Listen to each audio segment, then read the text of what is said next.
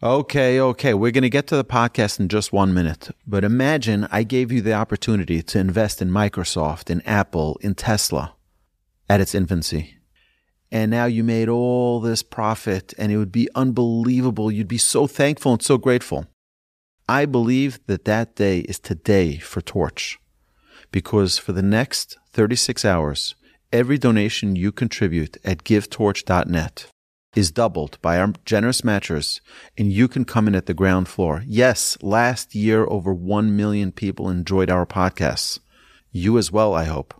And I believe we can get to 10 million this year.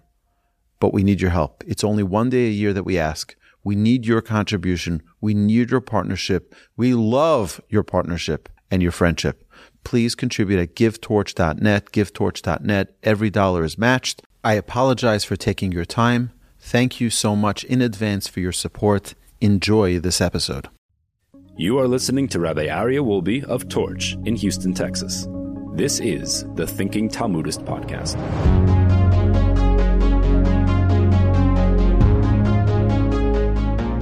All right, my dear friends, welcome back. Welcome back to the Thinking Talmudist podcast. It is so awesome to be here on this beautiful Friday afternoon. Last week, we learned the Talmud in Tractate Yoma 86a that talks about the different virtues of repentance. And it's very important to take a moment and to discuss repentance on a much deeper level. The Talmud said a very amazing thing.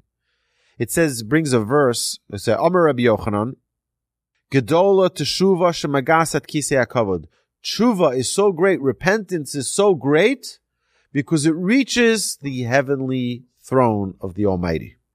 It reaches the heavenly throne of the Almighty. Shenemar, because it says in the verse in Hosea, Shuva Yisrael ad Hashem Elokecha. Return, O Israel, till Hashem your God. What's till Hashem? Till Hashem's throne.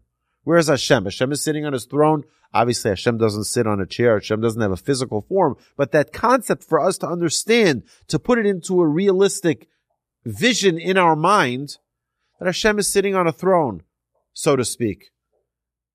And our teshuvah reaches the throne of Hashem. You think it's just in the outlying areas of the world, of planet Earth, that's where our teshuvah sits. No. It gets all the way to the throne of Hashem. So I want to share with you now a midrash, an unbelievable midrash, to add to this piece of Talmud. It says, our sages of blessed memory said, Kisha'ala Moshe l'Rakia Harishon, when Moshe went to the first firmament. Now let's go back into history and talk about this. We know that when the Jewish people were at Mount Sinai, there was only one person who was allowed to go up the mountain, and that was Moses. Moses, you come up the mountain, and Moses ascended to the heavens after God's revelation of the 10 commandments. Then Moshe goes up into the heavens to receive the physical tablets from heaven. He was there for 40 days. What happened when he got up there? What happened when he was in the heavens? It says the following. When he arrived to the first firmament, Matzah kitos shel malachim. He found groups of angels. Paschu lefanav Sefer Torah. They opened up in front of him a Sefer Torah, a Torah scroll. V'yikaru masi yom rishon, and they read the first day of creation. V'pasku, and then they concluded. V'yitchilu l'saper b'shivcha shel Torah, and they started praising the greatness of the Torah. All right. So what happened here? What happened was that Moshe goes up to the heavens. He gets to the first firmament. They take out a Torah. They start reading from the first day of creation. We're talking about the angels there. And then they start praising the Torah. Oh, what an incredible Torah this is. Moshe gets to the second firmament. He found a second group of higher ranking angels. And they're reading the second day of creation. And then they concluded, and they started praising the Torah and the Jewish people. He gets up to the third, he found higher ranking angels. Korim b'Maaseh Yom Shlishi. They're reading the third day of creation. And then they concluded and they started praising Shivcha Shel Yerushalayim, the praise of Jerusalem. The Midrash continues, Alal Rivi. He went to the fourth firmament. Umatza Ar Elim, which is even higher ranking angels. And they were reading the fourth day of creation. V'Pasku, and they concluded, and they started praising Shibcha Shel Mashiach, the praise of Mashiach. And then he went up to the fifth, and he found Machanos, which is again, even higher ranking angels. They're reading the fifth day of creation. And when they concluded, they started praising Itzbona Shel Gehenim, the incredible gift of Gehenim. Just as a side note, people look at me, what? The gift of Gehenim? Gehenim is purgatory. People are going to burn to a crisp. So we have to understand that it's not the same as in other religions. Other religions say whatever they want to say to scare the heck out of you.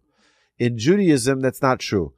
It's imagine you get very, very, very dirty. You're wearing your suit. You're about to go to a wedding, or, your children they're wearing their new shoes and they go into a pile of mud and it's filthy, disgusting mud everywhere. You going to let your kids walk into the house like that? I don't think so. You're going to pull out your hose and you start hosing down those sneakers, those shoes. And you can say, I'm sorry, you're not coming to my house with dirty shoes. Our sins are filth. We can't walk into God's home with filth.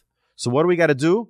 We got to clean it off. We get into that purgatory where it gets steamed off.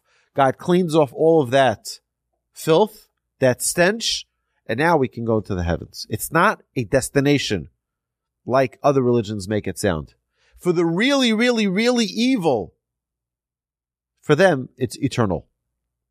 But that's not for the ordinary people. The ordinary people, it's a temporary state up to, our sages tell us, 11 months. For a righteous, 12 months for a non-righteous. That's why we say Kaddish for 11 months after someone passes away.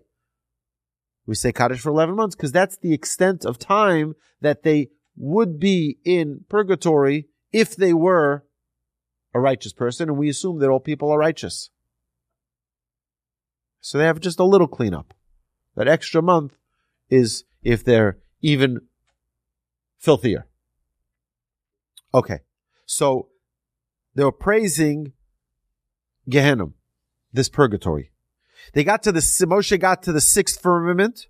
Umata Sham Malachim, he found their higher ranking angels, and they're reading the sixth day of creation. And when they concluded, they started praising Gan Eden, the Garden of Eden. And then Umevakshim Lifnei Kadosh Baruch Hu, and they were asking the Almighty, Litein Chelkom Shel Yisrael B'Gan Eden, and they were asking Hashem, give the Jewish people that you just revealed the Torah to, give them a portion in the world, in the Garden of Eden.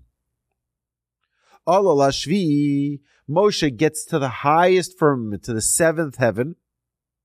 Umatza Ofanim v'Srafim v'Galgalim v'Malachi Rachamim v'Malachi Chesed Utzedakah, all of the highest ranking angels, the angels of kindness, the angels of charity, the angels of mercy, the Galgalim, the Serafim, the Ofanim, the Malachi Restes V'zeh. You're talking about all the highest, like the upper echelon of all angels. Miyad achaz Moshe b'kisei hakavod. Immediately Moshe, out of trepidation, held on to the holy throne of Hashem.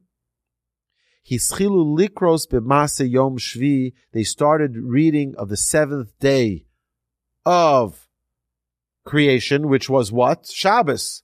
Then they started saying Vayichulu Hashamayim, and all of the heavens and all of the creation ceased. V'posku v'itchilu l'saper b'shibcha shel tshuva. And they stopped, they concluded, and they started praising the virtues of teshuva, of repentance. L'lamdacha, to teach you, she tshuva magas at kisei hakavod. Here you know that tshuva reaches the heavenly throne of Hashem. Shenemar shuv Yisrael et Hashem elkecha. He brings that same verse in the Midrash. That's what we learned from this verse, that tshuva reaches the heavenly throne. So let me ask you a question. How in the world could the Midrash say that of everything that Hashem created, the Jewish people, the Torah, the Jerusalem, Mashiach, Gehenna, Gan Eden, the Garden of Eden, all of these things aren't as great as Teshuvah. I mean, come on. Teshuvah? I can think of maybe the Torah. Maybe the Torah is on the highest. Maybe the Jewish people are on the highest. Maybe the Garden of Eden. Maybe Mashiach. Maybe Jerusalem. Teshuvah? Of all things, repentance. Repentance is the highest thing. So let me share with you a thought. What is the purpose of the Torah? The purpose of the Torah is to be a vehicle, a vessel through which we're able to connect to the Almighty. The greatest ability for a person to connect with God is through the study of Torah. Right now, the Torah that we are studying, we're talking God language. We're speaking God language. God speak. That's what Torah is. There's nothing more sanctified, more holy than the study of Torah. So, what is teshuvah? What is teshuvah? So think about this for a second. A person does a grave sin. He does a sin. Whatever it is. Pick a sin out of a hat.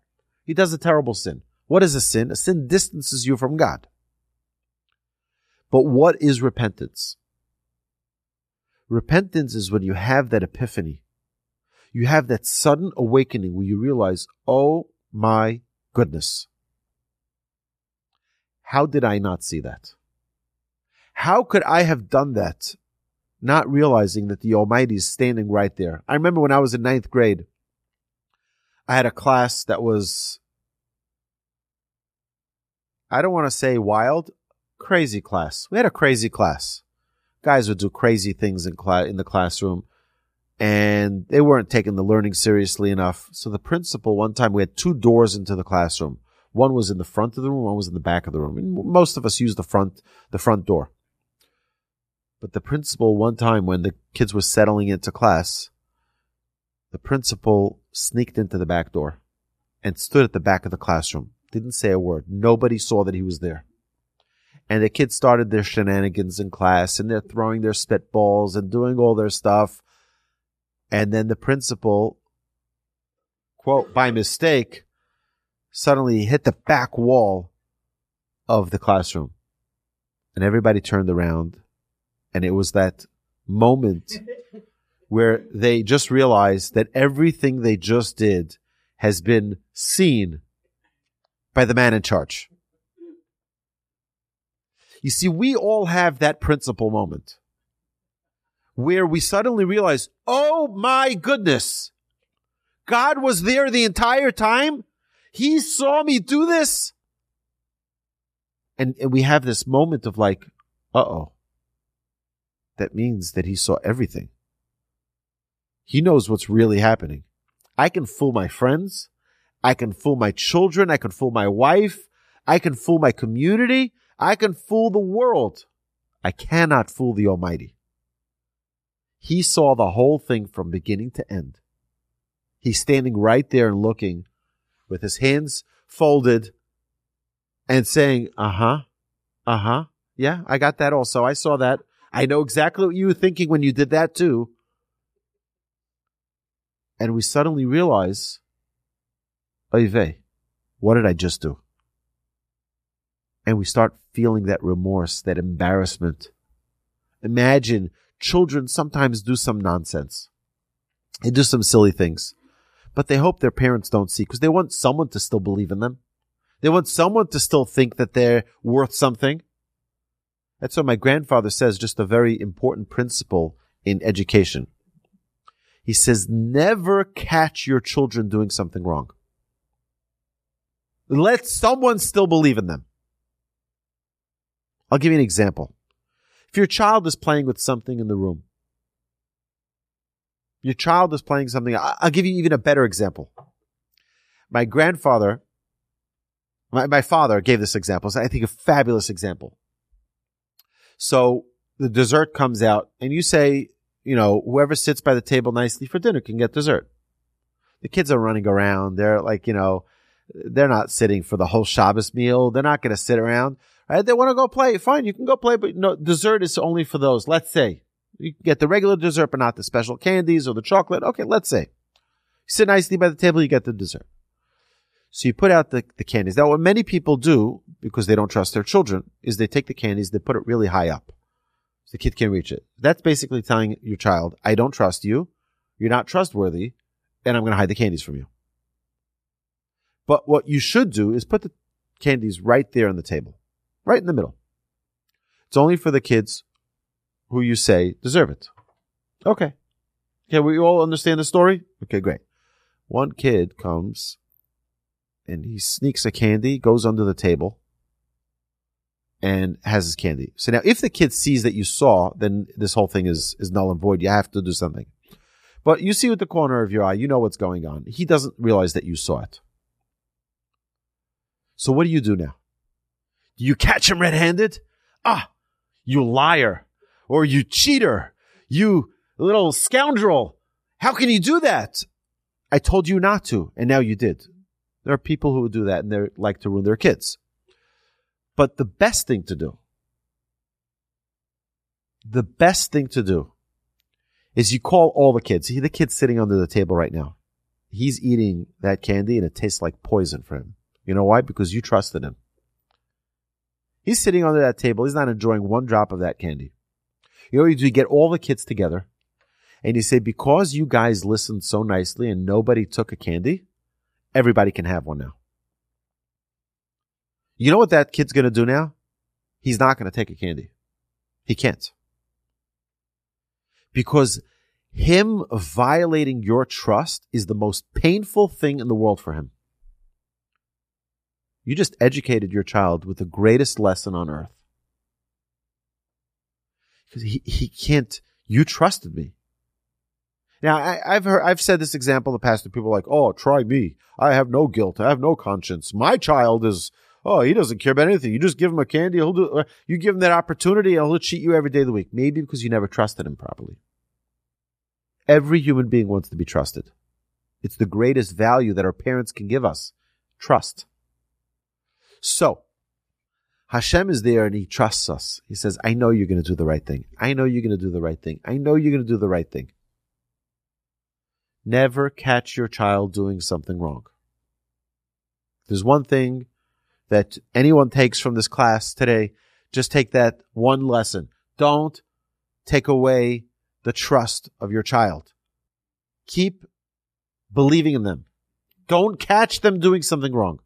My child, all of my children, in all of their bedrooms, I never walk in without knocking on the door first. You know what? Let's say they have something they shouldn't have. Give them a second to hide it. What? You're looking at me like, what, are you crazy? Catch them.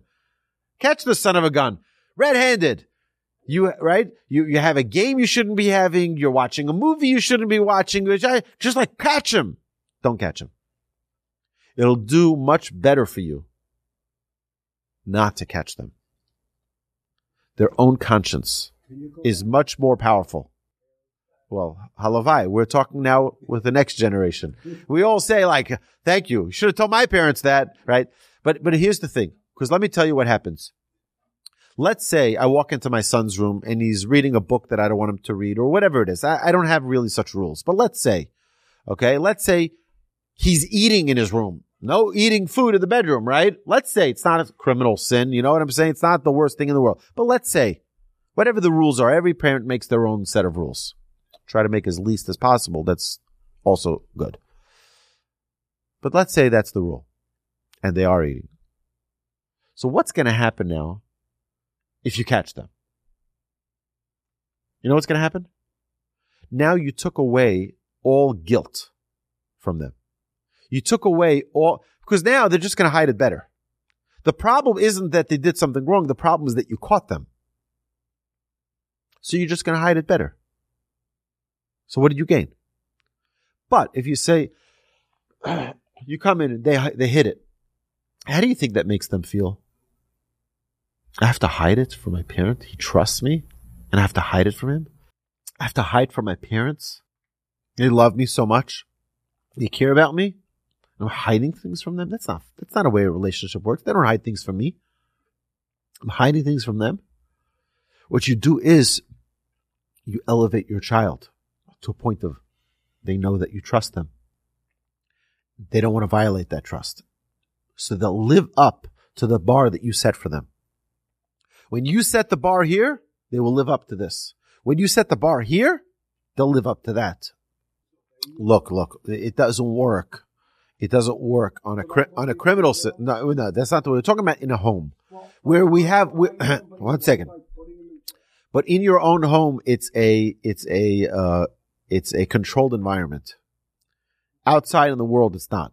And you'll have criminals, and they'll do things, and you got to put them away. Yes, you're going to have to lock them away. We all know that, right? That's the reality. The reality is that people who do things that are terrible things, they're a danger for society. You got to put them away. There's no question about that. We're talking about in your controlled environment in your own home, where you can educate your child with certain values, with certain morals, with certain ethics. That environment you control, and the trust can go a very long way. We all have amazing children. Okay, I was just recently introduced to somebody, and they're like, "Oh, this child, a certain age, whatever child, a young child, he suffers from anxiety." Now, I ask you a question: was he born with anxiety? He wasn't born with anxiety. Doctor, are people born with anxiety? Doctor, no, nobody's born with anxiety. They were given anxiety. How? That's a whole nother. That's where you need to go to Dr. Rosenstock, okay, and figure that out, right? But they weren't born with it. Babies smile unless they're traumatized. Healthy human beings smile. When people frown as their natural state, it's because something happened to them. We're born a clean slate. Now, it could be this trauma from the womb already. That can also be. But a natural child isn't born with anxiety. Something happened. And it could be it happened from the mother. It could be it happened from the father. It could be it happened from both. It could be it happened because they were molested. It could be that they were traumatized from a teacher. There are plenty of ways that people can be harmed, so to speak, from that clean slate that they're born with. So, and I absolutely 100% disagree with the notion that people are born bad. There's nobody born bad.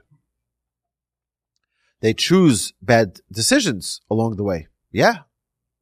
Now I know that there's a midrash. There's the Torah says that that talks about Yishmael, that he was a no goodnik from the womb. Okay, that's true. And you have Esav. He always wanted to hunt, and Yaakov wanted to learn Torah. You have, yes, there are natural states with which, or I would say, compositions of different human beings. Yeah, there are people who have a bigger temper than others, right? There are people who are more mild-tempered. There are people who are more patient, more calm. We have every type of flavor and size of humanity. But that doesn't mean that you're not given the ability to control it. The Talmud says that what does someone who has a desire for blood do? He wants to spill blood. There are people who like blood. There are people like, I can't handle blood. People who love blood. What should they do? Become a slaughterer, a shochet. Do a mitzvah with it. You can tame it. You can control it. Become a moel. A mole spills blood too. They exist because of the circumstances they went through in their life. Doctor, help us here. Guide us. The question is are there people who are just born with messed up brains and they're psychopaths by birth already? Or is it things that happen to them through their life, from their developmental experiences? You're saying no one's born with schizophrenia. We said there are things that are already from, fetal alcohol syndrome was mentioned here. But that's part of the developmental trauma that they're facing. And then later on, it could be the womb, and it could be when they were 3 years old, or 2 years old, or 1 year old, or 5 years old, or 7 years old, or 18 years old. Again, the notion that people are born crazy is not acceptable. they come. Well, we're not talking about people who are born with special needs. We're talking about people. We're talking about the majority of humanity is born a clean slate. Okay, now it could be messed up because their parents have a terrible relationship, and all they hear. By the way, little babies are very, very, very cognizant of what's going on around them. Very. They can hear fighting. They can hear tension. They can hear crisis. They can hear anger. They sense all of it. And it has a tremendous impact on them. So people think, oh, it's just a baby. What does baby know? A baby knows a lot. Baby understands a lot. They take it all. It's like wet cement. You make an impression on wet cement, it lasts forever. You may not see it forever, but it's there. It might get covered up with dirt, but it's still there. So we have to understand this as part of our responsibility as parents. It's part of our responsibility as educators to teach the world to take responsibility for what's going on around us, especially for our children. I think you should just know that when my wife and I were expecting our first child, we were in the United States. Like, it was a few months after my wife got pregnant. And we came here. We were here for the summer. I came for my sister's wedding, and we went to some conference. And at the conference, there was a parenting class. And I'm like, oh, parenting class. I'm soon going to be a parent. I better go listen. So I go to the class, and the rabbi who was speaking was a real professional educator. He was a teacher for years and years. He had many degrees. He was a very, very well versed in the world of education. And he was like throwing fastballs there at like the responsibility that parents don't understand, the responsibility they have for their children. And I started shaking, and I was terrified. And I went over to him after, and I'm like, my wife and I, we were like pregnant with our first child. And I'm like, I'm terrified now having a child. I'm really, it's like the responsibility that I have bringing this child into this world. And it's my responsibility. He said that fear is the most important thing for a parent to have. You'll be a good father. He was like, the fact that you're taking it seriously enough to be worried is a good sign. So that was encouraging, and I was very happy to hear that. But the idea again is like this, is that our children don't belong to us. You have to understand this. Our children do not belong to us. Our children are a lease that the Almighty gives us. He says here's this child, make the best person out of this child. And everyone's going to have their own constitution of character, personality, strengths, weaknesses. Look, thank God we're blessed. My wife and I are blessed with 8 magnificent children. Not a single one is like the other. Not even close. Everyone is uniquely different. Everyone has their own set of gifts and tools. And guess what? Challenges. And not everyone is going to be the most studious. Not everyone's going to be the most charismatic. Not everyone's going to be everyone's got their own thing. Everyone's got their own thing. And you have to take each child. King Solomon tells us, Chanoch lena'ar al pi darko. You have to educate every child according to their way. Their way is not the parent's way. It's the child's way. Well, my children are all going to be doctors. My children are all going to be lawyers. That's because you feel bad that you didn't raise yourself that way, or you weren't raised that way. So now you're going to force it on your children. I have a friend of mine here in Houston, Texas. I'm not going to say what profession he works in, but he's a doctor. And he helps people. And we were schmoozing. And we got into this conversation. He says to me, I hate my job. I hate my existence. I hate it every single day. I said, how can you hate it? You're doing such great things. He says, but I don't want to be a doctor. He says, I prefer being a garbage man than being a doctor. He says, I hate my job. I hate it. So I said, so why are you a doctor? He says, because my parents forced me to be a doctor. I don't want to be a doctor. That's a tragic thing that he's living his life and he doesn't feel fulfilled by what he's doing. He feels like it's a burden for him. He feels like it's a nuisance for him. That's a terrible thing.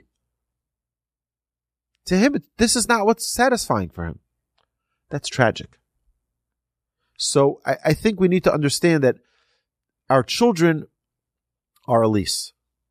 God gives them to us to see the best product that we can make of them and to bring the full fruition of their potential, not of what we want. You know, my grandfather was a very, very big rabbi, and he was known as a world-class educator. I mean, questions of education came to him from the entire world, entire globe. Everywhere where there was Jewish education going on, they sent him questions. And my grandfather would deal with a lot of situations. Now, my father is a very, very special man, but he ain't no rabbi. Right? He was an ordained rabbi, but he was not a rabbi like my grandfather was a rabbi. My father is a regular businessman, not regular, pretty spectacular and extraordinary, but out of the ordinary. But what most people looking from the outside will look like, here's the rabbi, and this is the son he educated. Perhaps he wasn't so successful in educating his own child, you know, this world-class educator. And I'll tell you, someone once had the chutzpah and came to my father and said to my father, was your father successful in your education, in your upbringing?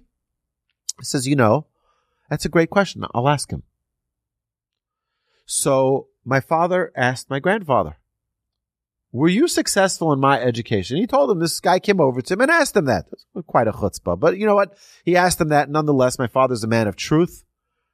And my father said, I'll ask him. So he asked my grandfather. My grandfather thought about it.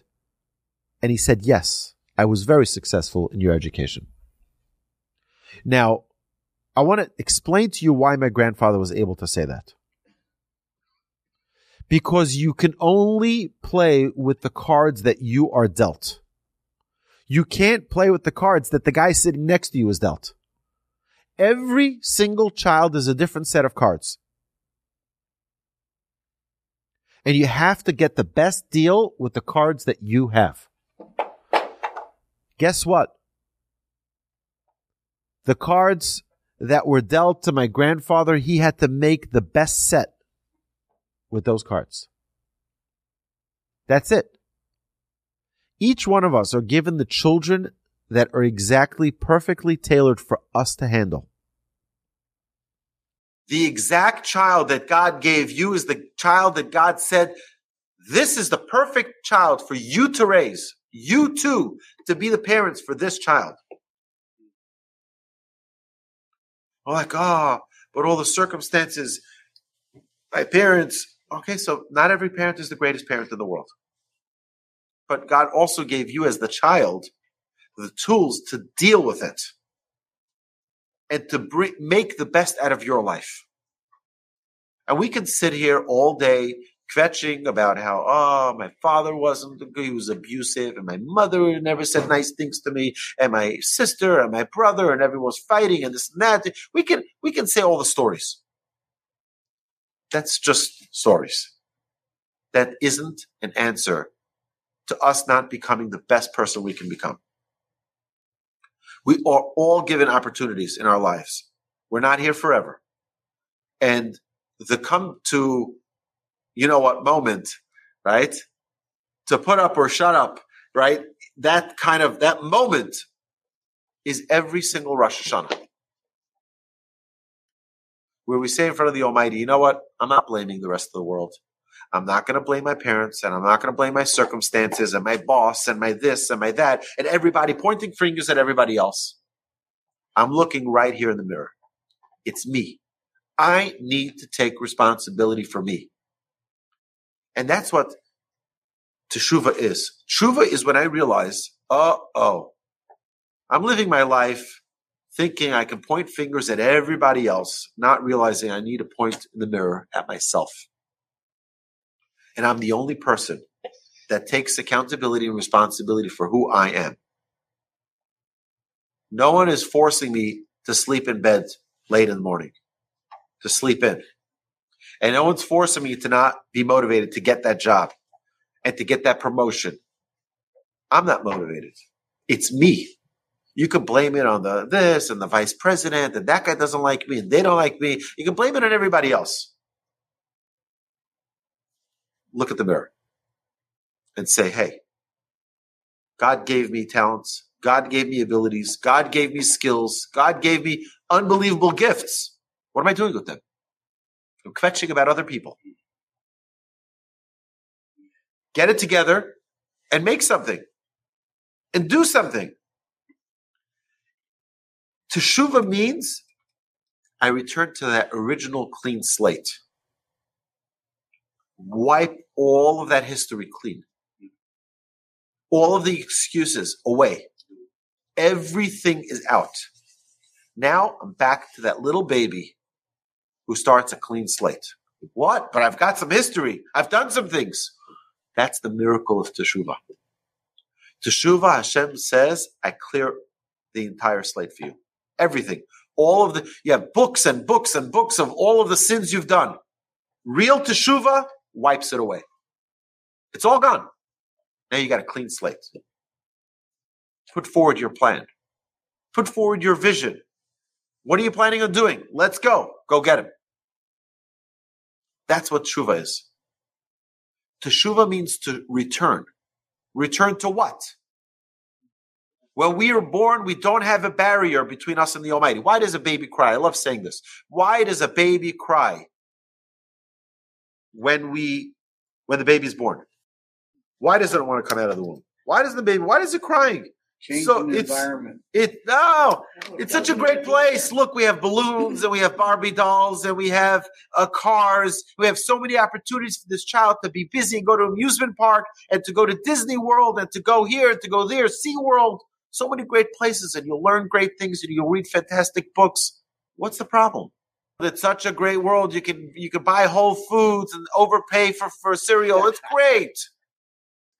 So many opportunities. Why is the baby crying? Because in the womb, the baby is connected with the Almighty without any barriers. It says that a baby in the womb can see from one side of the world to the other. How can it see from one side of the world to the other? There's no barriers. There's no limitations. There's nothing. It's all spiritual. It's all connection. Comes into this world and now it's locked. That soul that could see from one side of the world to the other is now put into a prison.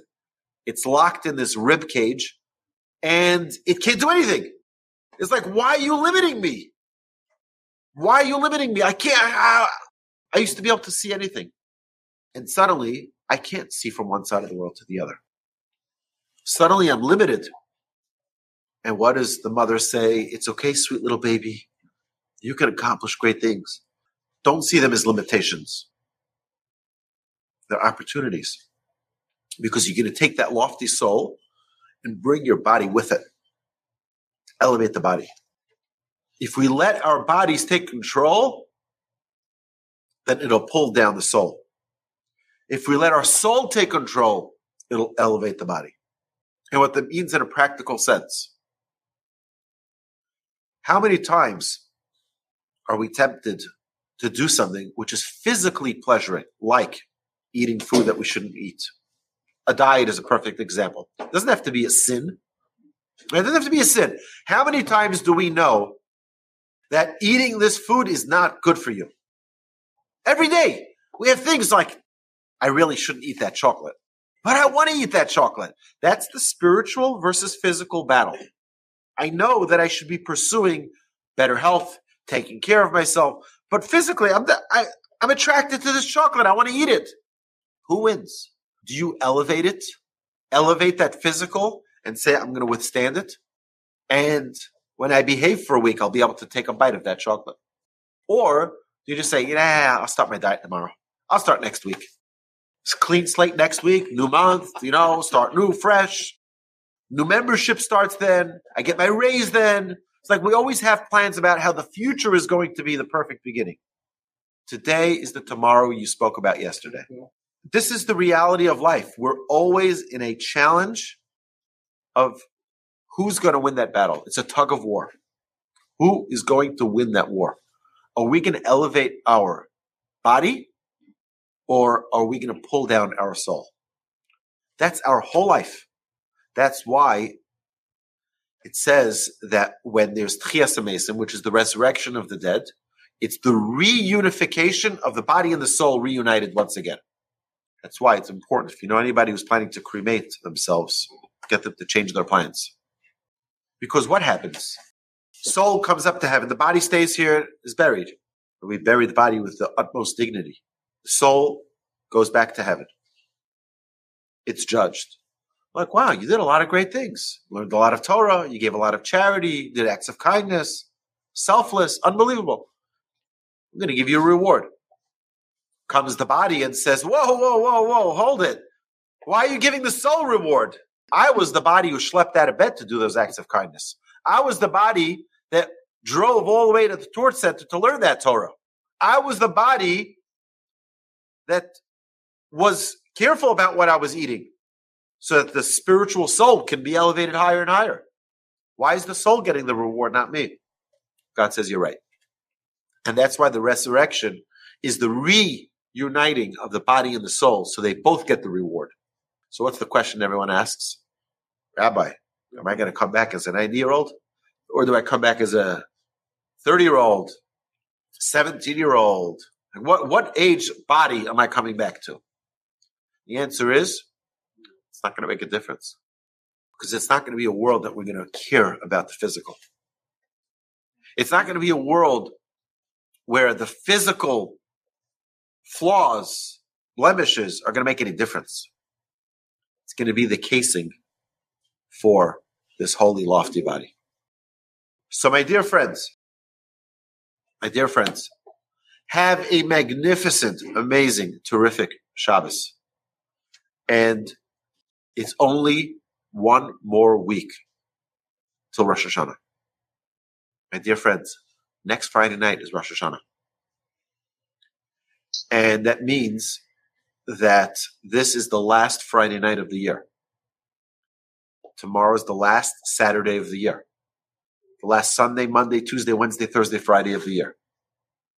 Our sages tell us, Hakol holech achar achisum. Everything goes by how you close out. Everything in life. So how do you finish the deal? How do you close the deal? How do we end the year?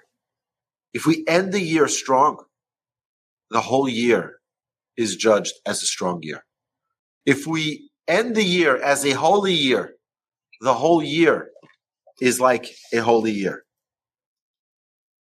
If we end the year connected, it's like the whole year was connected. My dear friends, let's make it an amazing, amazing end of year. It should be the best end of year because that will be telling on our whole past year that it was a fabulous year. The last Shabbos of the year. Guys, let's make it the most incredible Shabbos ever. Have a magnificent Shabbos, and I look forward next week, God willing, continuing to learn and prepare for Rosh Hashanah and Yom Kippur.